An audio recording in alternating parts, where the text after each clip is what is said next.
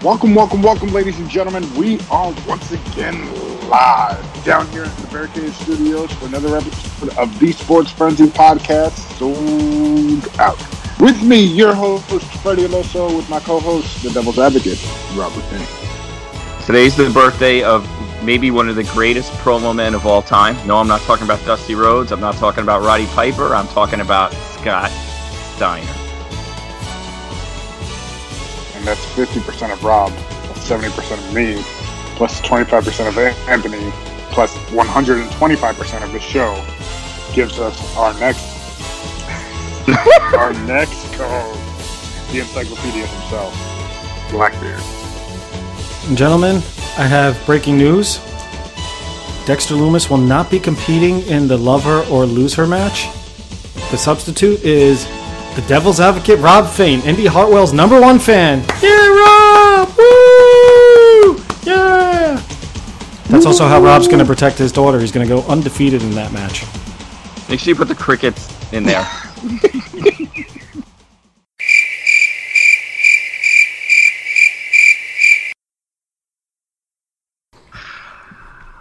Ay. Okay.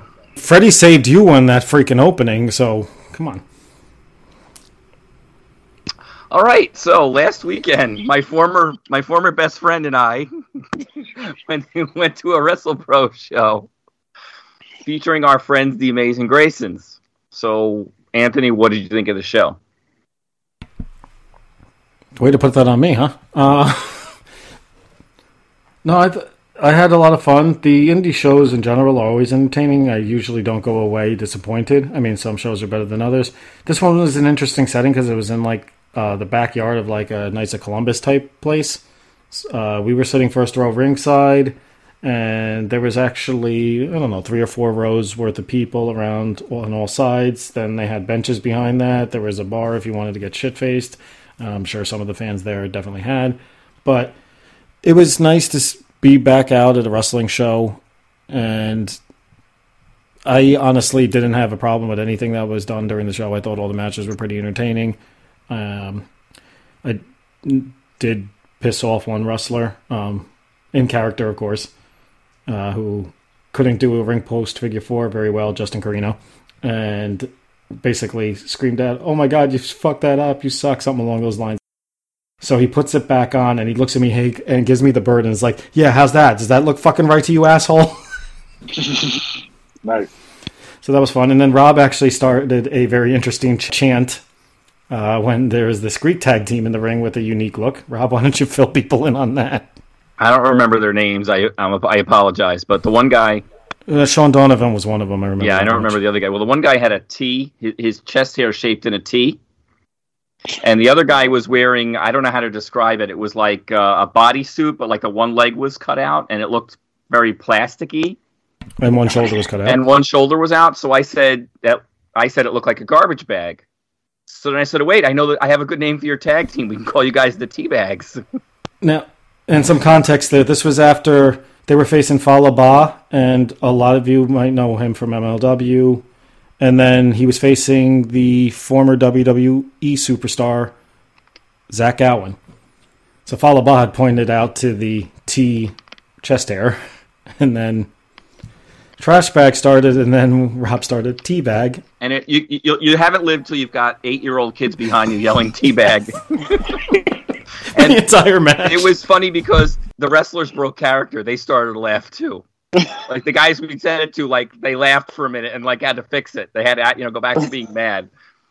So I said to Anthony, we have to find this show because you and I were all over it. Not only are we sitting ringside, but we are adding our own commentary that was sorely needed. So I had a great time too. I hadn't been to an indie show in a really, really, really long time. And our buddies, the Graysons, they were awesome. We saw them before the show, and then after the show, we hung out with them for a while and talked to some other wrestlers. It was cool. I had a really good time. I would definitely, everybody get out there and support your indie shows. Not only do you get to see close-up action, but the wrestlers are usually pretty cool. They're happy you're there, so they're more than happy to spend a few minutes with you and take pictures and all that kind of stuff. Who else did we? What's her name? We met Brandy Lauren. Brandy Those Lauren. of you might not remember her. She's Joey Janela's former girlfriend, but she was also in NXT for a little bit for a cup of coffee. Her name was Skylar Story, a beautiful redhead lady. So we met her. She actually played a heel in her match against the Andrea D'Ambrose, I believe her name was. Mm-hmm. And we saw ECW, former ECW superstar, dastardly Danny Doring. He was pretty entertaining, going back and forth with the crowd. In-ring work, he did what he needed to get by. We also saw Impact Wrestling's Eddie Edwards in the main event. Sonny Kiss we saw.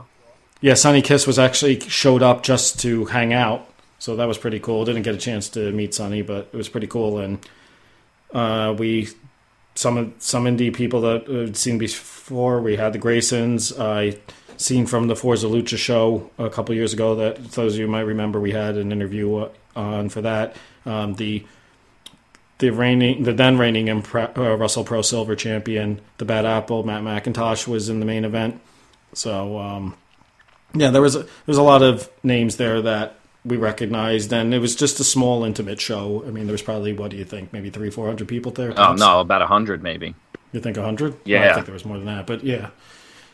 No, it was a great show. Wrestlepro did announce they will be back at that same spot on September 4th, and then their next big show is going to be October 16th in Rahway at the Rec Center. Our friends, the Amazing Graysons, they'll be wrestling for Northeast Wrestling on August 14th and 15th. The 14th, they'll be at the Mid-Hudson Civic Center. They're currently scheduled to be part of a triple threat tag team match that night.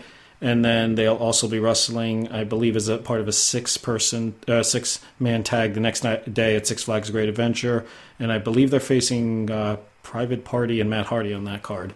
Definitely Private Party. I don't know if Matt Hardy's in that match. I'm trying to remember. But, yeah, as Rob said, they were mad cool. Very, very nice, very generous guys.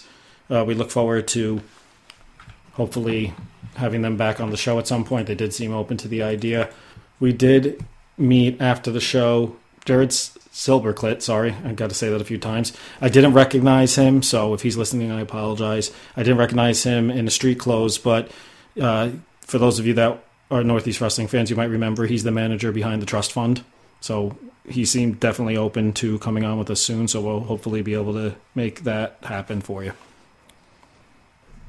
Nice. One of my favorite moments was the end of the Danny Doring match. He was laying outside the ring on the floor, and we were like, "You need to get back in the ring." And he's like, "Oh no, the match is over." And meanwhile, his partner was being pinned, and so he didn't bother to even try to get up. He's laying on the floor, like, "You need to get up," and he goes, "No, the match is over." And you hear 1, 2, 3. Nice. It was funny. I had a feel for him and his partner. Atlas, I think was his last name. I feel bad not remembering, but the team they were facing, they were called Freaks and Geeks, and they carried them through that match big time. That's crazy. And my other memory of that in the show was Eddie Edwards was in a 3-way for the title, and the one guy that he was wrestling, he was chopping him so hard in the chest, his chest was literally like bleeding red.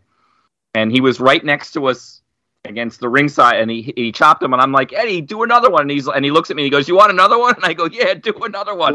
And he did it again, and I'm like, "Another one." And we're all doing another one, and this poor guy his chest looked like chop meat when the match was over. He was tall and skinny. He looked like Aiden English a little bit. He had that kind of build, and Eddie Edwards had to have like 70 pounds on the guy, and he was just pounding the snot out of him. And that was fun. We had a really good time with that too. Eddie Edwards was pretty cool. So.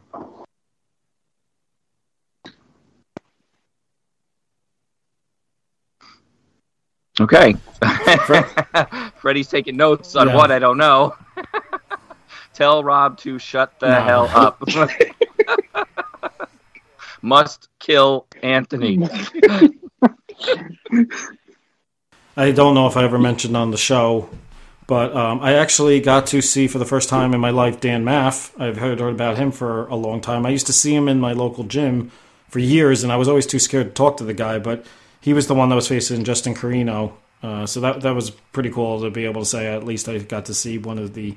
I feel like this in the New York, New Jersey area is one of the legends of indie for that region. I know Rob told me he used to be at Ring of Honor, so that was pretty cool seeing him in person for once. Okay. Anyway. Enough to talk about stuff that Freddy was not involved in. Let's bring him into the conversation. Well, welcome back to me. He's writing down fire Rob and Anthony. Go solo. I see it. Get new co-host. Make them fight to the death. Winner gets to stay. Make them fight for the belt. Default winner. Loser Rob. leaves podcast match. Loser leaves podcast. I'll just let you know if I get kicked off this podcast, I will not be listening. So just letting you know. You don't listen anyway. Did you listen to last week's show? I actually did. I heard every word that you tried to say. You illiterate monkey. Okay. All right. Coming in hot. Moving on. Come on, Freddy, you're supposed to be holding this tag team together here. Come on. We're falling apart. We're not contenders for Rob's hopeful AEW Trios title. That's the only title that's left, right? That and the women's tag titles for them to add. Yeah, because I guess realistically they do have 3 singles titles if you include FTW. But anyway. So speaking of AEW, it's been quite the week of news. We've had the somewhat confirmation of the man from Chicago. Well, not necessarily. I wouldn't say we have. They've been dropping hints like mad. Right. And it would really kind of suck if it doesn't come through. So I really hope they're not screwing with us. I don't know if you guys referenced during the show, there were a bunch of references to Punk.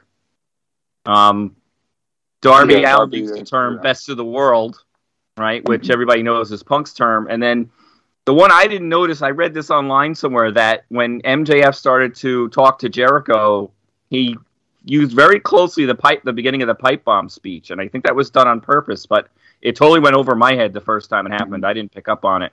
Somebody online brought that up, and when I read that, I was like, you know what? Now that I think about it, it was very close to the same wording. So, I mean, if they're not bringing Punk and Bryan in, they are not. I'm going to be mad because they are really dropping a lot of hints, and I hate to think that they're trolling us. I like to think Tony Khan has more respect for us than that. Now, when is the Chicago show? It's August 20th. It's the second Rampage show. They actually, interesting, they booked the United Center for that show. So they're actually using a bigger arena for Rampage, a 1-hour Friday night show, than they are for their pay-per-view a few weeks later in the same city. I think that's kind of odd. But I mean, maybe they're counting on the fact that people are going to flock to it thinking Punk might be there. I'll tell you that first off, the tagline is First Dance. Very interesting. I know just scrolling through social media, like on Twitter, I saw somebody tweeted out, fellow Red Bull season ticket holder, actually, he's the capo for the Empire Supporters Club.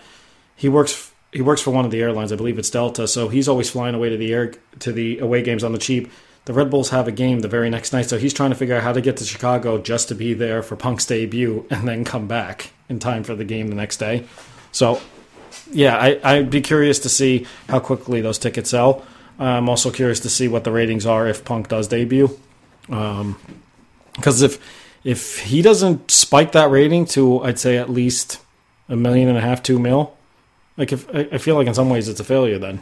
I mean, what do you guys think? What's the barometer for Punk and Daniel Bryan's debut to show that they're a success? Who do you think's going to get the bigger ovation? I think Punk, because he's been out longer. Yeah, I would agree with that.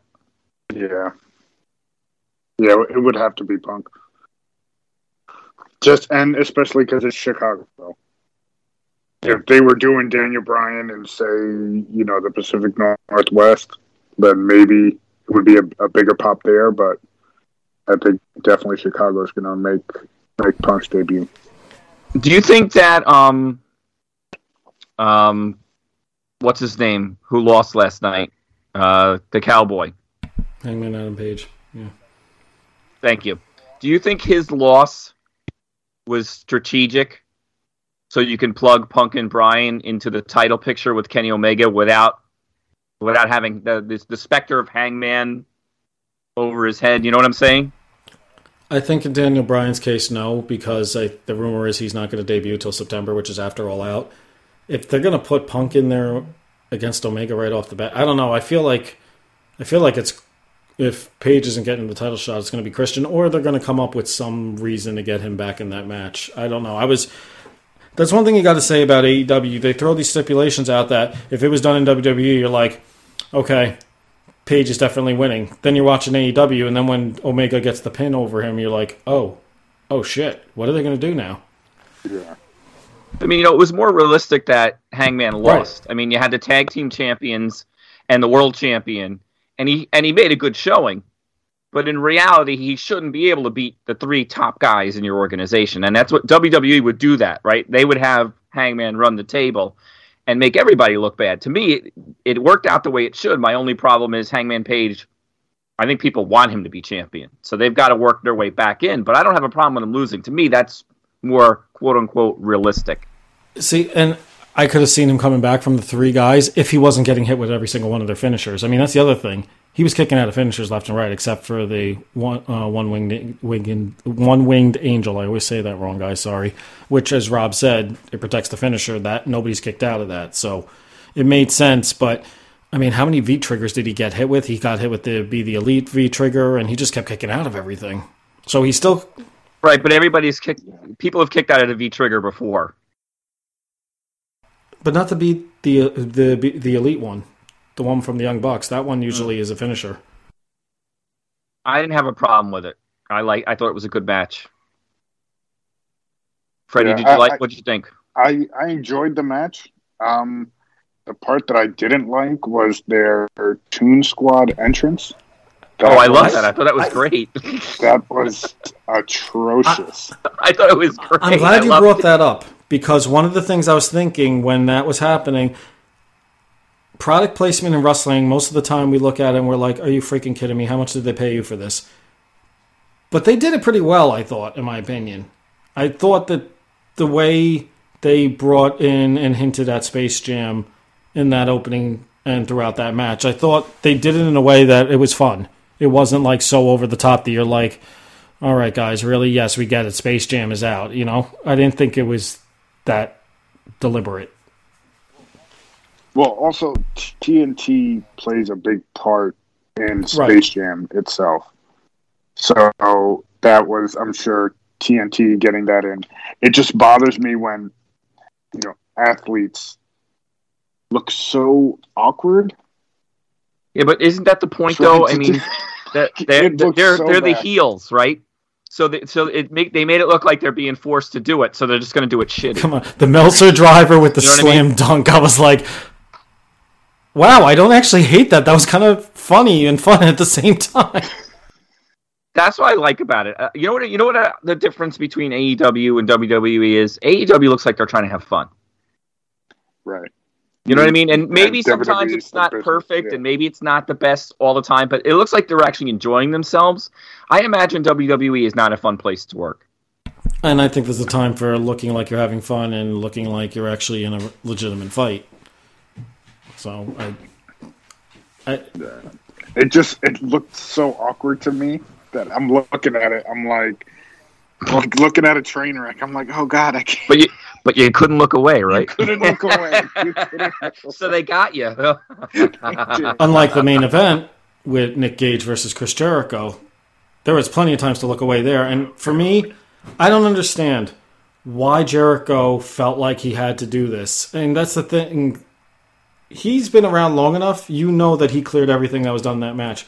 What does he get out of it? I almost feel like he's like a fanboy for himself on a different level. And I guess on the plus side, at least he could tell Cody Rhodes, hey, there's one match that I competed in first on AEW that you didn't. I almost died and I almost bled out all over the place. But yeah, on the fact that TNT even allowed it, and the story is that they were warned ahead of time, but I just don't. Does it taint Jericho's legacy that he's going to these extremes? It's not necessary. You know? I mean, what do you guys think? I think it was probably had something to do with Dark Side of the Ring, because Jericho plays a big role in narrating that, and then Nick Gage had his episode on it, so I'm sure that had something to do with it. I'm sure his pockets got lined somehow through there. And before Rob, you jump in, I just want to say the best part about that match was the product placement commercial right after Nick Gage used the pizza cutter on Jericho's head. They ran a commercial for Domino's Pizza at the same time. That was the only part of the match I enjoyed. Other than that, it was... Both of those things make me sick, by the way. That match and Domino's Pizza. Domino's Pizza. So it was a good segue. I'm going to go one step further. I think Moxley had something to do with it. Because Moxley and Gage are friends. So I think Moxley put his stamp on it, like, hey, he's a good guy. He'll do what he's supposed to do. He'll tone it down. My problem with this match is Jericho debuts this new character. And what difference did it make? He got his ass kicked for 90% of the match. Right. So if you've seen his Painmaker matches in Japan, they were one of his, like, that's what really brought him back into the spotlight. Because he was going off the hook doing crazy stuff. All he did was get his ass kicked last night and got lucky and hit a move and won the match. So I don't really see what the point. Nick Gage doesn't belong anywhere near a legitimate ring. The guy can't wrestle. Right. Even the moves he didn't look right. He was wandering around like I don't know. The whole time I was like, I wanted to see what happened. Obviously Jericho's going to win. Jericho's going to win all the matches. Right. He's going to get at the end. I'm just curious where they're getting there, and I'm loving the fact that we're going to have some Hoovy Juice next week. I think this is great. I was going to mention Hoovy Juice. I can only imagine what he looks like and what he's going to do. But as far as that match, I mean, it was garbage. They showed exactly why that type of wrestling is garbage, because it's not wrestling. Right. It's hitting people with light bulbs. I mean, you and I can do that. We're not calling it wrestling. Right. You know, I just don't. I didn't follow that part of the show at all. I was disappointed. Who's next? The guy that does the gigolo jumps off in his backyard. Whatever his name is. The guy that Stevie G wanted to bring on. He was on Toss. He was on Toss.0. God, Superhuman. I don't even know his name. Yeah, Superhuman. That guy. I don't know where they're going to take it after Hoovy. I'm curious, but I don't know where they're going to go. Do you feel like that Nick Gage should have been the last one? Because I feel like if they were going to go this route, Nick Cage should have been the last one he had to go through. I mean, I feel like now after Jericho went through all that and still won, do you really think he's going to lose against anybody else after this? My bet coming up is Sammy Guevara is going to be one of the guys. He's going to make him go through Sammy in order to get there. That'll be the last piece to it. Yeah, because I mean, it's like his closest friend. You know, you're going to have to beat your close, and he's going to put it in where they have to fight each other. You know, like Sammy can't just lay down. There's going to be some type of situation. I think we're going to get Wardlow at some point. Yeah, because I can't figure out how he hasn't picked any of his teammates yet. So I think that's interesting. Right. And I think Sammy is going to be the last hurdle he's going to have to go through. That would make sense. That's just my guess. I don't know. I could be totally wrong, but I think you got to put some kind of drama into this, and that would be drama. I mean, even though you think Jericho's going to win, he has to go through Sammy Guevara. Yeah. And I think that would actually be a really good match. Yeah, that's what I'm saying. I think it'd be worth it. I think in the end you'd be like, all right, you know, he's jumped through all these hoops. Now give him MJF. Right. And then what's the culmination? Does Jericho win it all? Does he beat MJF? He has to, right? But it's AEW. Well, you never know. And Jericho, I believe, Fozzy's touring after All Out, which Rob had pointed out a while ago that he thought the Inner Circle would break up for that reason. I mean, look, conventional wisdom says yes, but AEW has shown they will go against the grain. Right. And if you're really trying to put somebody over, a win against Chris Jericho does that for you, right? I mean, look at the rub Orange Cassidy got. Yeah, that's true. Right? So, I mean, to me, MJF should win. And a loss doesn't hurt Jericho. Yeah. No, I mean, Jericho can go away for a while if he wants to tour or whatever, or take some time off, and I mean, what else is the Inner Circle's done nothing, right? Other than Santana and Ortiz. Right. But the rest of the guys have kind of been on the sideline. So, I mean, you know, To me, they already kind of broke up. Yeah.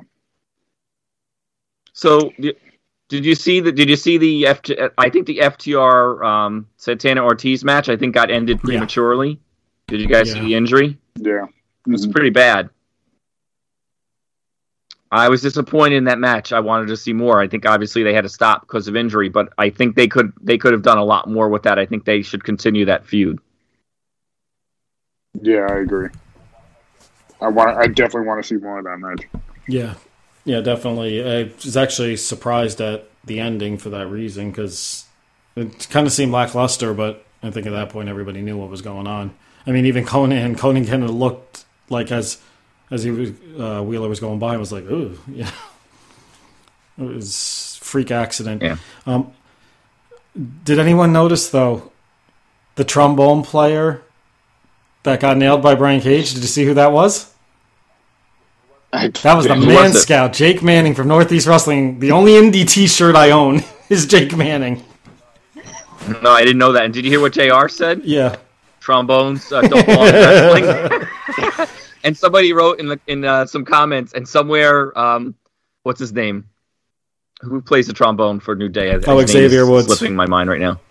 It's one day, and somewhere Xavier Woods, a tear slowly rolls down his cheek. Well, that was great. For those of you that go back and watch that whole segment and the trombone player, that, as I said, Man Scout Jake Manning, he is the #1 contender for the Northeast Wrestling title, facing Dan Maff at the Mid-Hudson Civic Center on August 14th. Moving on up in the world, and I hope he finally gets that belt, because he's had a few title shots for them.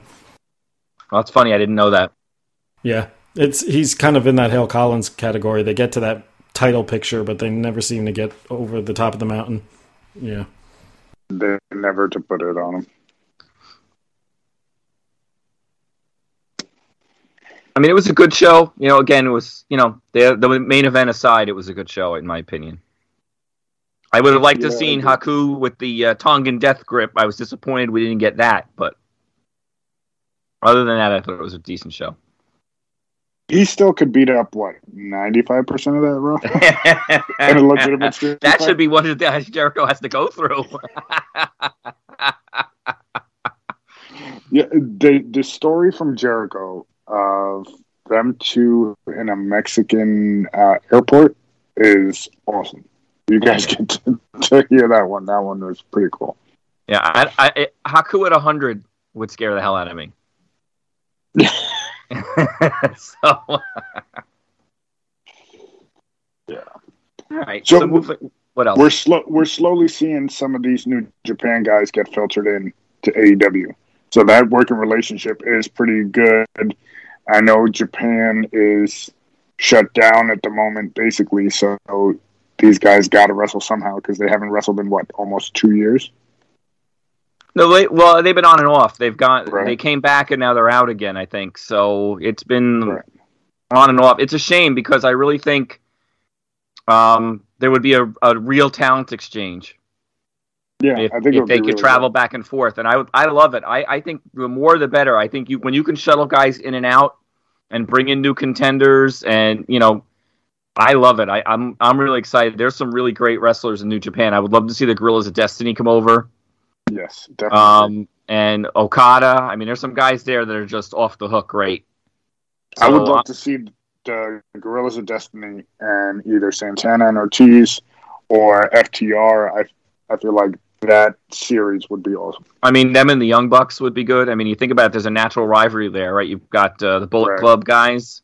You could see two factions of the Bullet Club going at it. I mean, there could be a lot of potential there. So I'm really looking forward to that. Definitely. So now let's switch over to the WWE side of things. Why? I was in a good mood. Everything was going so great. I'm going to hang up for a little while. I'll come back for the top 5. What did you guys think of this week? I thought the Finn Balor kind of going the direction of being Roman Reigns' next challenger. I thought that was interesting. I'm sure they'll be saved for SmackDown, because we know there's no way in hell Roman versus John Cena's not going to happen at SummerSlam. I'm actually intrigued that they added more dates onto Cena's Summer Cena touring schedule going into September now. Do we actually see Roman lose the belt? Are they going to have Cena lose another time to Roman? Because the only other time they faced off, Roman did get that win. I'm a little curious about that. I think NXT, as always, is probably the most entertaining of the three shows. And what made it even more interesting is the show was still good. Granted, it got moved to Sci-Fi because of the Olympics, so they had less viewers. I understand all that, but the show was still interesting. The former Christian Casanova from Northeast Wrestling is advancing in that breakout tournament, so that was pretty cool. I felt like it was kind of out of nowhere. We had the Dakota Kyle heel turn on Raquel Gonzalez, which we have been saying for a while. That was probably coming soon, but I didn't feel like there was any subtle hints to it. It just completely came out of nowhere. And it looks like we're finally going to get a resolution to this Johnny Gargano, Indy Hartwell, Dexter Lumis situation once and for all. And also, now I'm curious, what was keeping Samoa Joe from getting cleared before that now he's cleared? Because he's back. He's probably the guy that's going to take the belt off Karrion Kross since he's on the main roster. What happened between the time he got released to him showing up in NXT that all of a sudden he's been cleared? Or is this NXT is what happened there. I think on the main roster there was nothing for him, and they didn't want to get him off the commentary. So you thought it was creative had nothing for him, not that he wasn't cleared? I think Vince McMahon is not a Samoa Joe fan, and Triple H is. Yeah. So Vince let him go, and Triple H said, well, I want him back. Yeah. So Vince said, if you want him, he goes to your show. And this goes to show you that, I don't know if those of you noticed, this week is also Triple H's birthday.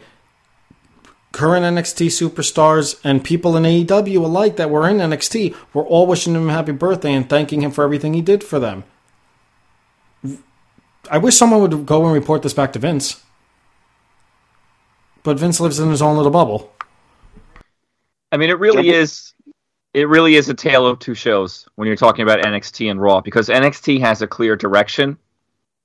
The action makes sense. And then you go to Raw and you just don't.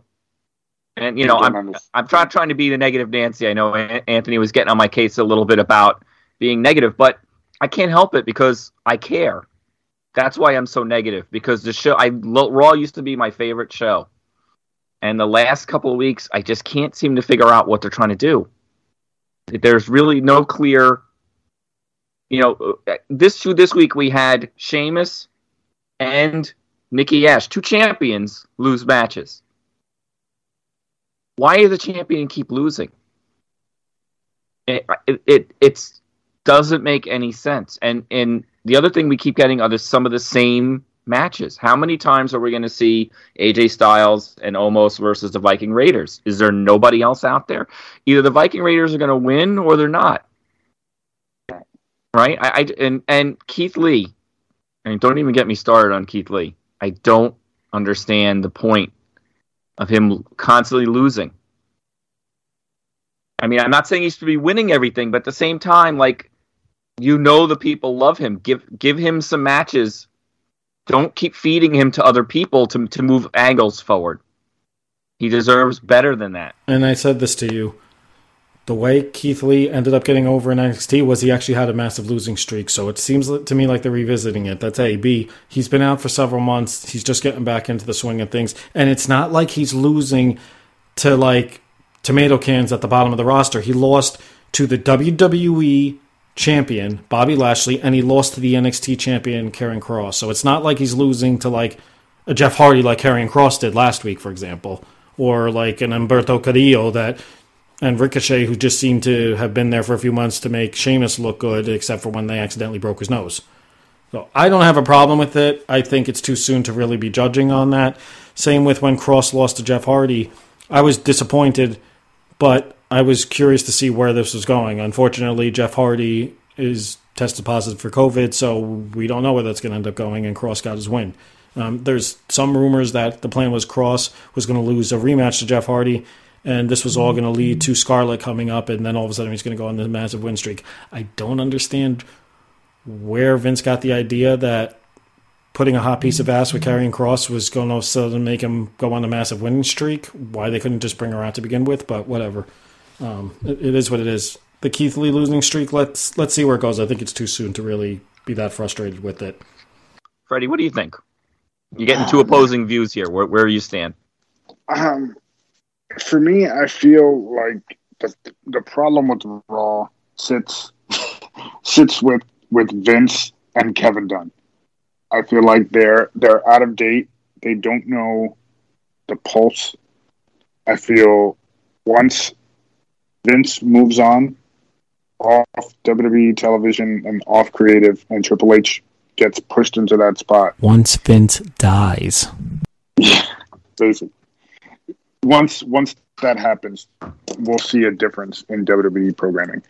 I disagree. You don't think so? I don't think it's going to change. It's a philosophy that they've all drank the Kool-Aid. So unless like Triple H takes over, I think you get Stephanie. But I mean, I think you get Stephanie. I don't know that Shane would give you the same crap. I'm not even crap. sure Stephanie has, because apparently she's gotten a lot of credit for some of the good creative stuff. But you really don't think Triple H is going to be involved? Triple H may not want to be. I mean, NXT is highly successful. Maybe he doesn't want to move away from that. You don't know. In the grand scheme of things, though, is NXT really successful in the WWE portfolio? They got way less viewers. They're not pulling in the same kind of money. I mean, even as bad as Raw, and I agree with you, Raw has been terrible overall. And I was hoping with the fans coming back, maybe they would wake up. They're far from it, and they might not ever get back to it because Vince. But NXT is not a moneymaker for them, and Raw and SmackDown still sell a ton of tickets and still get a higher viewership. Here's the thing: Triple H has a family, and if he starts running Raw, I mean, Vince works 24/7. Maybe Triple H doesn't. I don't want to think do that. that's necessarily because you have to work 24/7, though. I think that's Vince's call. Well, I mean, I guess we'll find out someday, right? I mean, we're just all speculation at this point. Well, Freddie and I might find out. You, on the other hand, I don't know. You're so far advanced in life. Vince might outlive you. I'll outlive you. Don't worry. I'll make it a point. I'll make it a You're on the point. 17th hole at this point. I will download my consciousness into the computer and still contribute to this show. Don't you worry. You know what? Even dead, I'll be funnier than you. That's for damn sure. He'll probably still have more championship reigns from the podcast. You'll still never catch up to me in picking the championship. I'm giving up on that until sure. there's like a Royal Rumble, and you'll be like, and somehow I went 4-5 this week, and I still can't catch Rob, and he's been dead for 3 years. We had a seance the other night, and the lady said, he said, "Ha, I'm still winning." We don't know what that means. Does anybody know what that means? And Anthony will be like, I know what it means. The belt keeps moving every show. Someone keeps putting their picks on their sheet under Rob's name, but he's dead. I don't get it. It's from the great beyond. And he's still winning. From parts unknown. I hope you guys enjoyed that, because I'm just kind of like, yeah, right, whatever. Because our viewing audience or listening audience really gives a shit about our picks. They love our tweet out Sports Frenzy Pod and let us know. All right, so let's. Well, hang on. One other thing: is anybody have any thoughts on Nikki Ash? I'm calling her Nikki Ash. I'm not calling her ASH. I think it's ASHIT personally. Sounds like you really feel. Yeah, I feel like it's early '90s WWE all over again. Like a character. I don't get it. She's supposed to be a superhero. The sad thing is, in NXT, in that crazy girl character, she actually got over, had a hell of a match. I think it was like a street fight where she went all over the arena trying to win that NXT title. And I could see that working. But what to me makes this even worse is she's come out and said this was her idea. You know what I think is funny? When she does the interviews, her accent is so bad, I have to watch the captioning on my screen to figure out what she's trying to say. She's like, I'm trying to be a champion, and I'm like, what? What? What? What do you... closed captioning. Here we go. All right. Oh, they don't know what she's saying either. I don't know. Something about, I don't know, beer or something. I don't know. I don't know what she's talking about here. So to those of That you character is from the awful. Scottish market, we're sorry that we insulted you, and we understand that you're probably still not listening at this point, but thank you for listening all those previous times. I mean, and whose idea was it to have her lose to Charlotte and then be like, I can beat you next week? And she's going to lose again. What? Yeah. Well, she has 100% to, because that'll set up SummerSlam with the three-way against her and Rhea. Oh, God, I hope this isn't going on until Survivor Series. Charlotte looks, I'm sorry, since she's come back, in my mind, she looks terrible. She looks like she lost too much weight and she's old. I mean, maybe it's because she just put on all this muscle and there's no body fat, but she just looks terrible now. From the chest down, she looks like Gumby. There's like she has no ass. There's like no front and no back. She's like straight down. So it's like blonde hair, boobs, and then straight down to her feet. Just legs. It's that Family Guy character all over again. Yeah, she's all. I mean, yeah, I agree with you. She's lost way too much weight. She looks awful. And you would think with all the time she's spending with her fiance Andrade El Idolo, she would have taught him some English, because when he starts talking on AEW, I'm like, bro, you've been here for a couple years. You're engaged to one of the top women's talkers in the current product. How the hell do you speak such bad English? My dream promo is Nikki Ash versus Andrade. I wouldn't be able to understand either one of them. That would be so bad. So bad.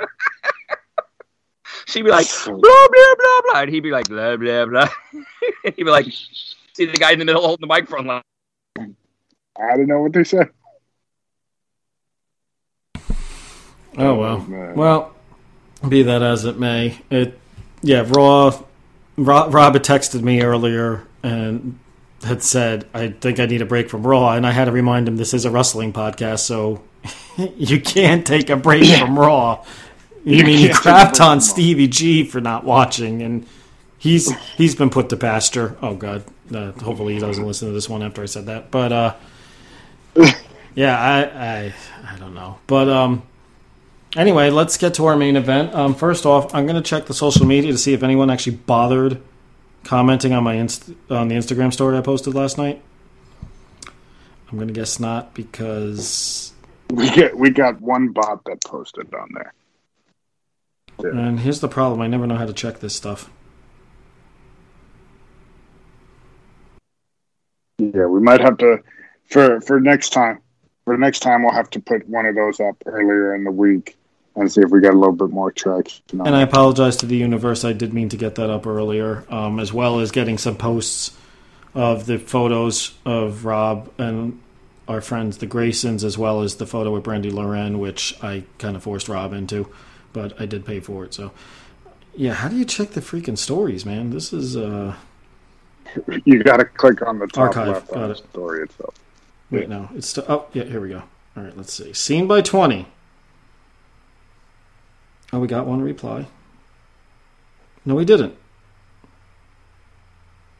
It was one of those Blank like ones? Instagram bots. Folks, I'm counting 20 of you. 20 of you looked at this thing. Couldn't one of you have given us our, your thoughts? I mean, come on, guys, come on. Come on, help us out. Yeah. We want to know your thoughts. We want to be able to share your feedback. I mean, this is a show for the fans like you. We want your feedback. But anyway. So we sat through really like 18 months of empty arenas and Thunderdome. And we wanted to acknowledge those lovely people that competed in those realms and give them some credit for really knocking it out of the park in what was probably the most difficult time for them. Trying to compete in front of first an empty audience, or no audience, and then the NXT prospects. And finally, in front of a bunch of digital screens of fans like ourselves, which was always fun and entertaining. Seeing some of the crazy stuff you people did there, as well as when they try to zoom in and be like, hey, we got this celebrity on the Thunderdome, and as they got closer, you just saw pixels and more pixels and more pixels. And I was like, just keep it zoomed out. We could actually recognize them from there. But anyway. So let's jump into it. Our top 5 pandemic superstars. Well, I voted for myself for... No, I didn't. Wouldn't surprise me. Freddie, I know you voted for me too. I see you writing my name down. You don't need to do that. I'm scratching it out right now. Oh, God. All right. I guess these are in order. My number 5, I wrote Cesaro. I think Cesaro has come through with some of the more interesting matches. Every match he's been in this year has been good, if not great. So I put Cesaro as my number 5. Okay. My number 5, it's not probably a popular decision. I wasn't too fond of him, but he's done a pretty good job with what he's been able to go with. The almighty Bobby Lashley is my number 5. I had him as an honorable mention. It's not a bad choice. I had him as an honorable mention. I actually had 3 honorable mentions. He was one of them because I feel like, I'm going to be honest here, and I'm going to be an asshole in saying this. I feel like Lashley, where he is now, is where he would have been several years ago if he hadn't left WWE. I could see that. I don't think Vince really could give 2 shits about whether or not he could cut a promo, which thank God he had MVP. Because MVP was the MVP of the almighty Bobby Lashley. Yeah, 100%. My other honorable mentions were Asuka, and then I did this for my coworker, Jason. He pointed out Seth Rollins. And I was like, all right, I'll give you that one. He was at least entertaining, even though to me it was like fingernails across a chalkboard. My number 5, you want to talk controversy? I think this one's probably just as controversial. Believe it or not, is main event Jey Uso. I mean, the guy's been known as a tag team wrestler, really with not much charisma, not really known for his speaking, and I felt like he really stepped up under the circumstances. I mean, he went into that Hell in a Cell match, and I remember Rob and I were like thinking, why the hell are you doing this? And the character came out. I thought he did a very good job, and most of his work, was in the Thunderdome, but I give him a lot of credit. He actually felt like a top singles competitor for a while there, and they even let him get some big wins to go on top of it. So my number 5 is Jey Uso. Nice. Rob, what's your number 4? I put AJ Styles. And I'm going back to, you can go to Money in the Bank. You can go to the Undertaker match. You can go, carrying Omos here and the Viking Raiders to some great matches. AJ Styles never ceases to amaze me. The man can still go at his age. He can be entertaining single or tag. He always delivers. So he's my number 4. All right. My number 4 is Pat McAfee. Now there's a controversial choice. He had a great program in NXT. He can go on the mic, and it's led him to a full-time job on the SmackDown announce team. So for me, with not much of a crowd, Pat McAfee is my number 4. Do you like him as commentator? I enjoy his antics and the stuff that he does. I like his genuine reaction to things. So for me, I do enjoy him on that part of it. Michael Cole carries the ship. I'll give you that one. I didn't even consider him, but I actually enjoy the promos he cut, the whole feud with Adam Cole and everything. He did a pretty good job considering, and I think he's even better as a commentator. think he's freaking hilarious, where the way he stands up as he's doing the commentary, and he's still doing it in front of the crowd. And then when Nakamura comes out, he's like sitting there jamming on and Michael Cole's looking at him like, "Will you get off the table?" I think it's pretty funny, and I feel like in some respects he kind of reminds me of like Jesse Ventura and Bobby Heenan, and like in his commentary style. But then the over the top thing is his own twist on it, you know. He's still a fan. Yeah. Exactly. And I like that perspective for that reason. But he's also somebody that has gotten in the ring and, you know, at least can appreciate what these guys are going through. My number 4, probably another controversial one, and it was actually somebody that I know you guys are sick and tired of and don't understand what the angle is going for, and this might be the horror fan in me, but for me it was Alexa Bliss. This character has been very intriguing, and as bad as it might seem to a lot of people, I think she's really embraced it and really hit it out of the park. And it's almost amazing if you follow her on Instagram and then you see her character on TV, the way she turns it on. I think it really rejuvenated her career in a lot of respects, because I feel like she was kind of lost in the shuffle for a while there. I mean, she went from being the standard Alexa Bliss, half of the tag team champs with Nikki Cross, to being embraced by the darkness of The Fiend and then eventually overtaking him.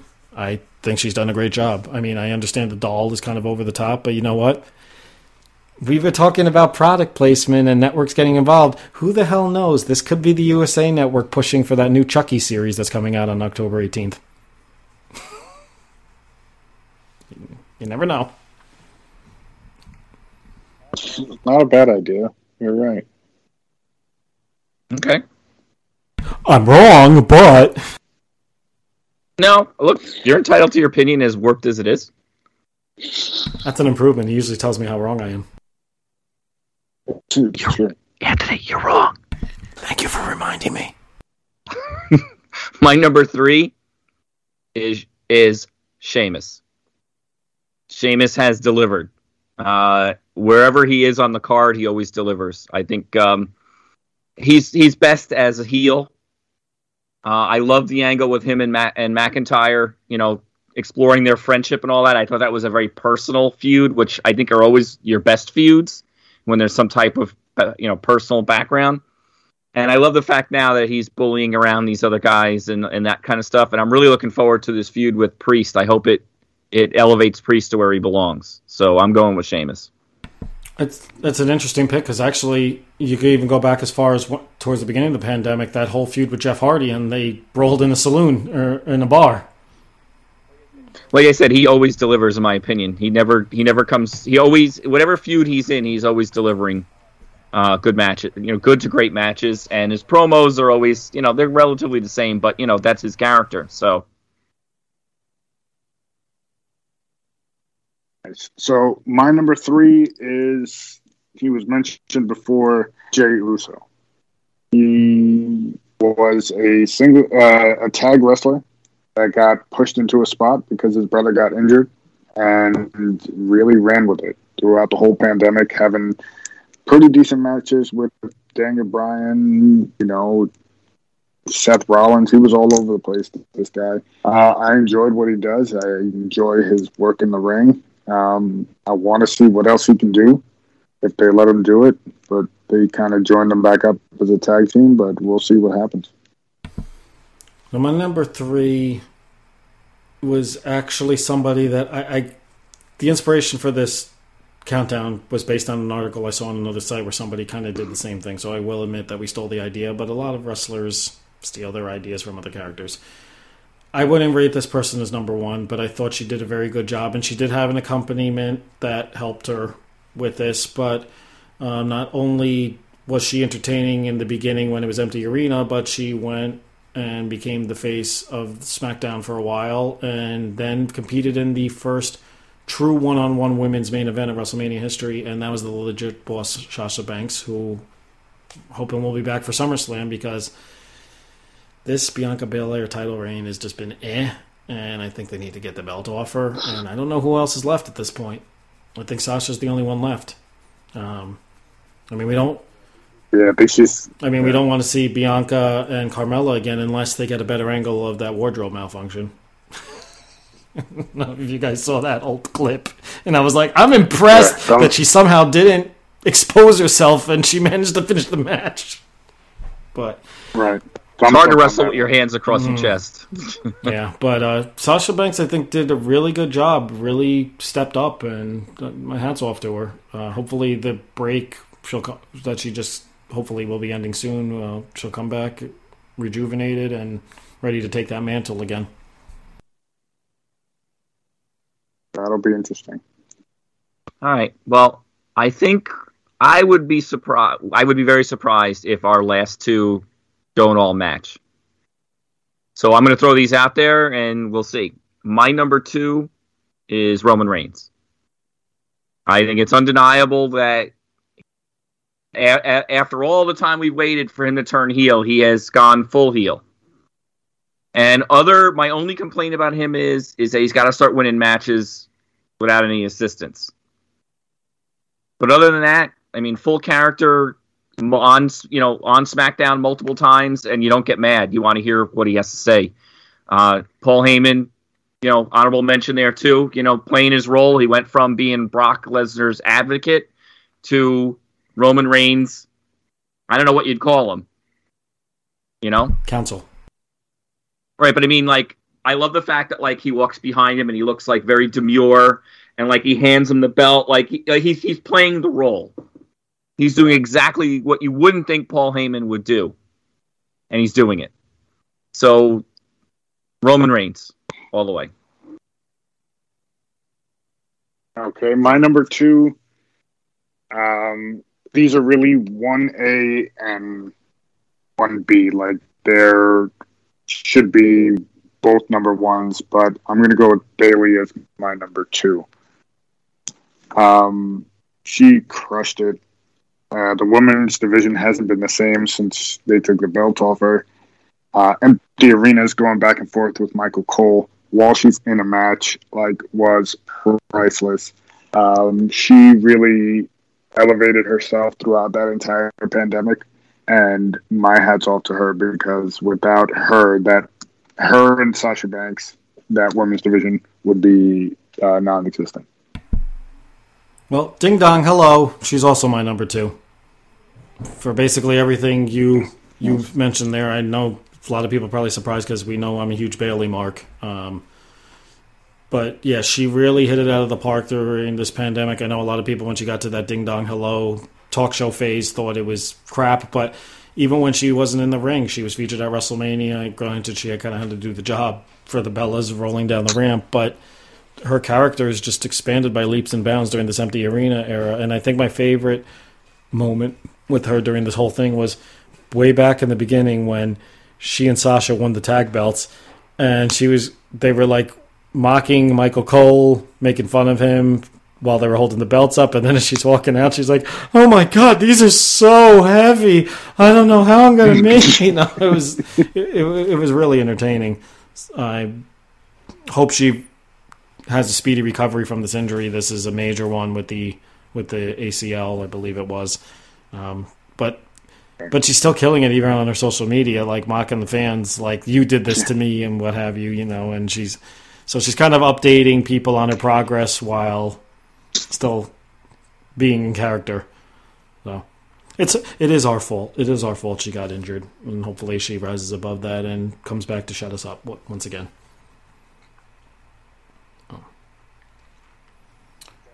Definitely. I mean, she's crushed it throughout this whole pandemic. So I think the pop she's going to get when she gets back is going to be insane. So let's jump into our number 1s. My number 1 is Roman.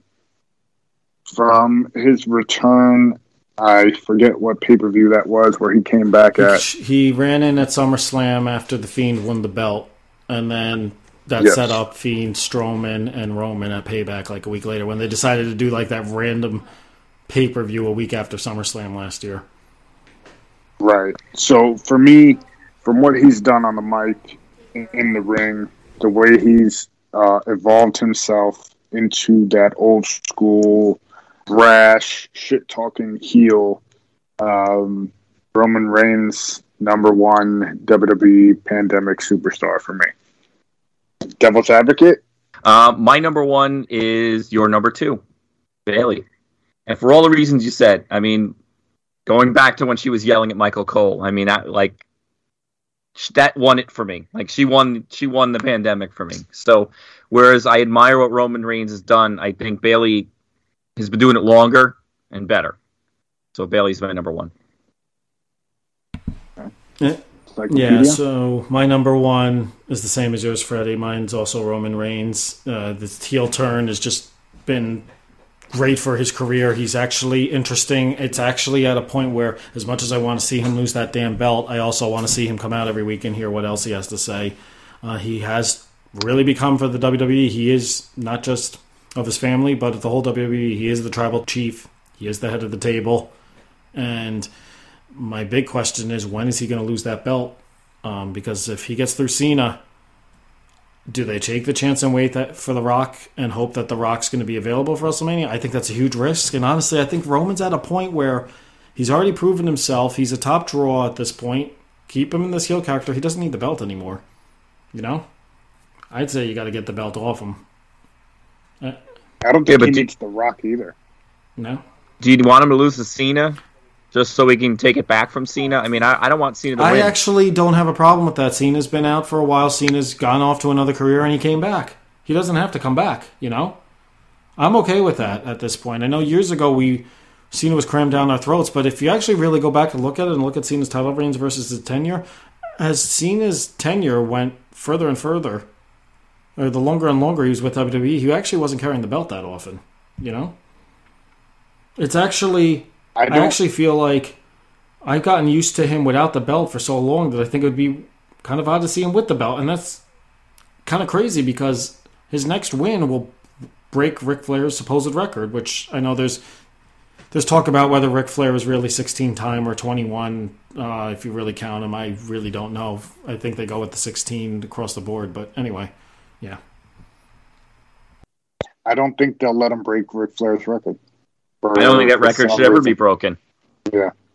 They let him match it, and I think that's where it stands. I don't think he'll see the belt again. Do you think there would be the same vitriol that there would have been if he did it years ago, like when AJ Styles was champion and he won the belt and then lost it to The Fiend? Because I feel like if he did it back then, the fans would be shitting all over, where now I feel like he's not getting booed like he did prior. The fans seem happy to see him back after all these years. I'm still booing him. Well, all right, yeah. I'm still yelling John Cena. All right, and you're the same guy that's going to stop watching Raw, so your opinion doesn't matter here. Actually, it matters a little bit more, I think. Oh, does it? Really? I'm not a 12-year-old boy, so... Well, thank you for clearing that up.